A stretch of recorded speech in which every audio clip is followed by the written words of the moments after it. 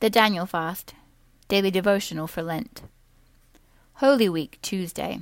A gift in a gift.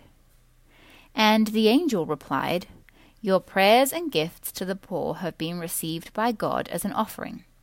Acts 10:4. Our Father cares about the poor, and when we show our care for them, it's like giving a gift to our Lord. It's a cycle of giving that is rich in love and thanksgiving. The Word also teaches that our giving should have no strings attached. So let each one give as he purposes in his heart, not grudgingly or of necessity, for God loves a cheerful giver. 2 Corinthians 9:7. One of my favorite things to do is give.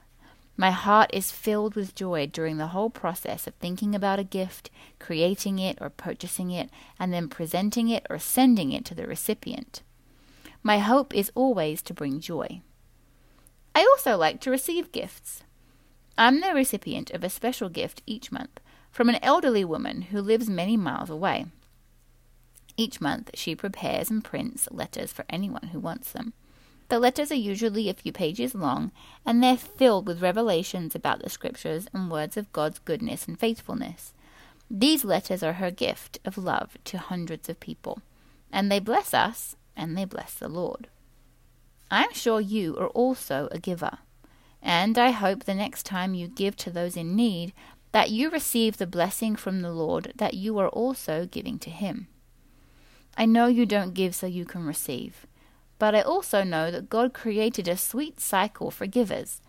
We give, He receives, He blesses us, and we're touched. Here is what God says about His family of believers. I will make you a great nation. I will bless you and make your name great, and you shall be a blessing. Genesis 12:1. We are blessed to be a blessing. Oh, what joy to live in this cycle of blessing and giving and blessing and giving. It's all about love and grace. Be blessed as you give and as you receive.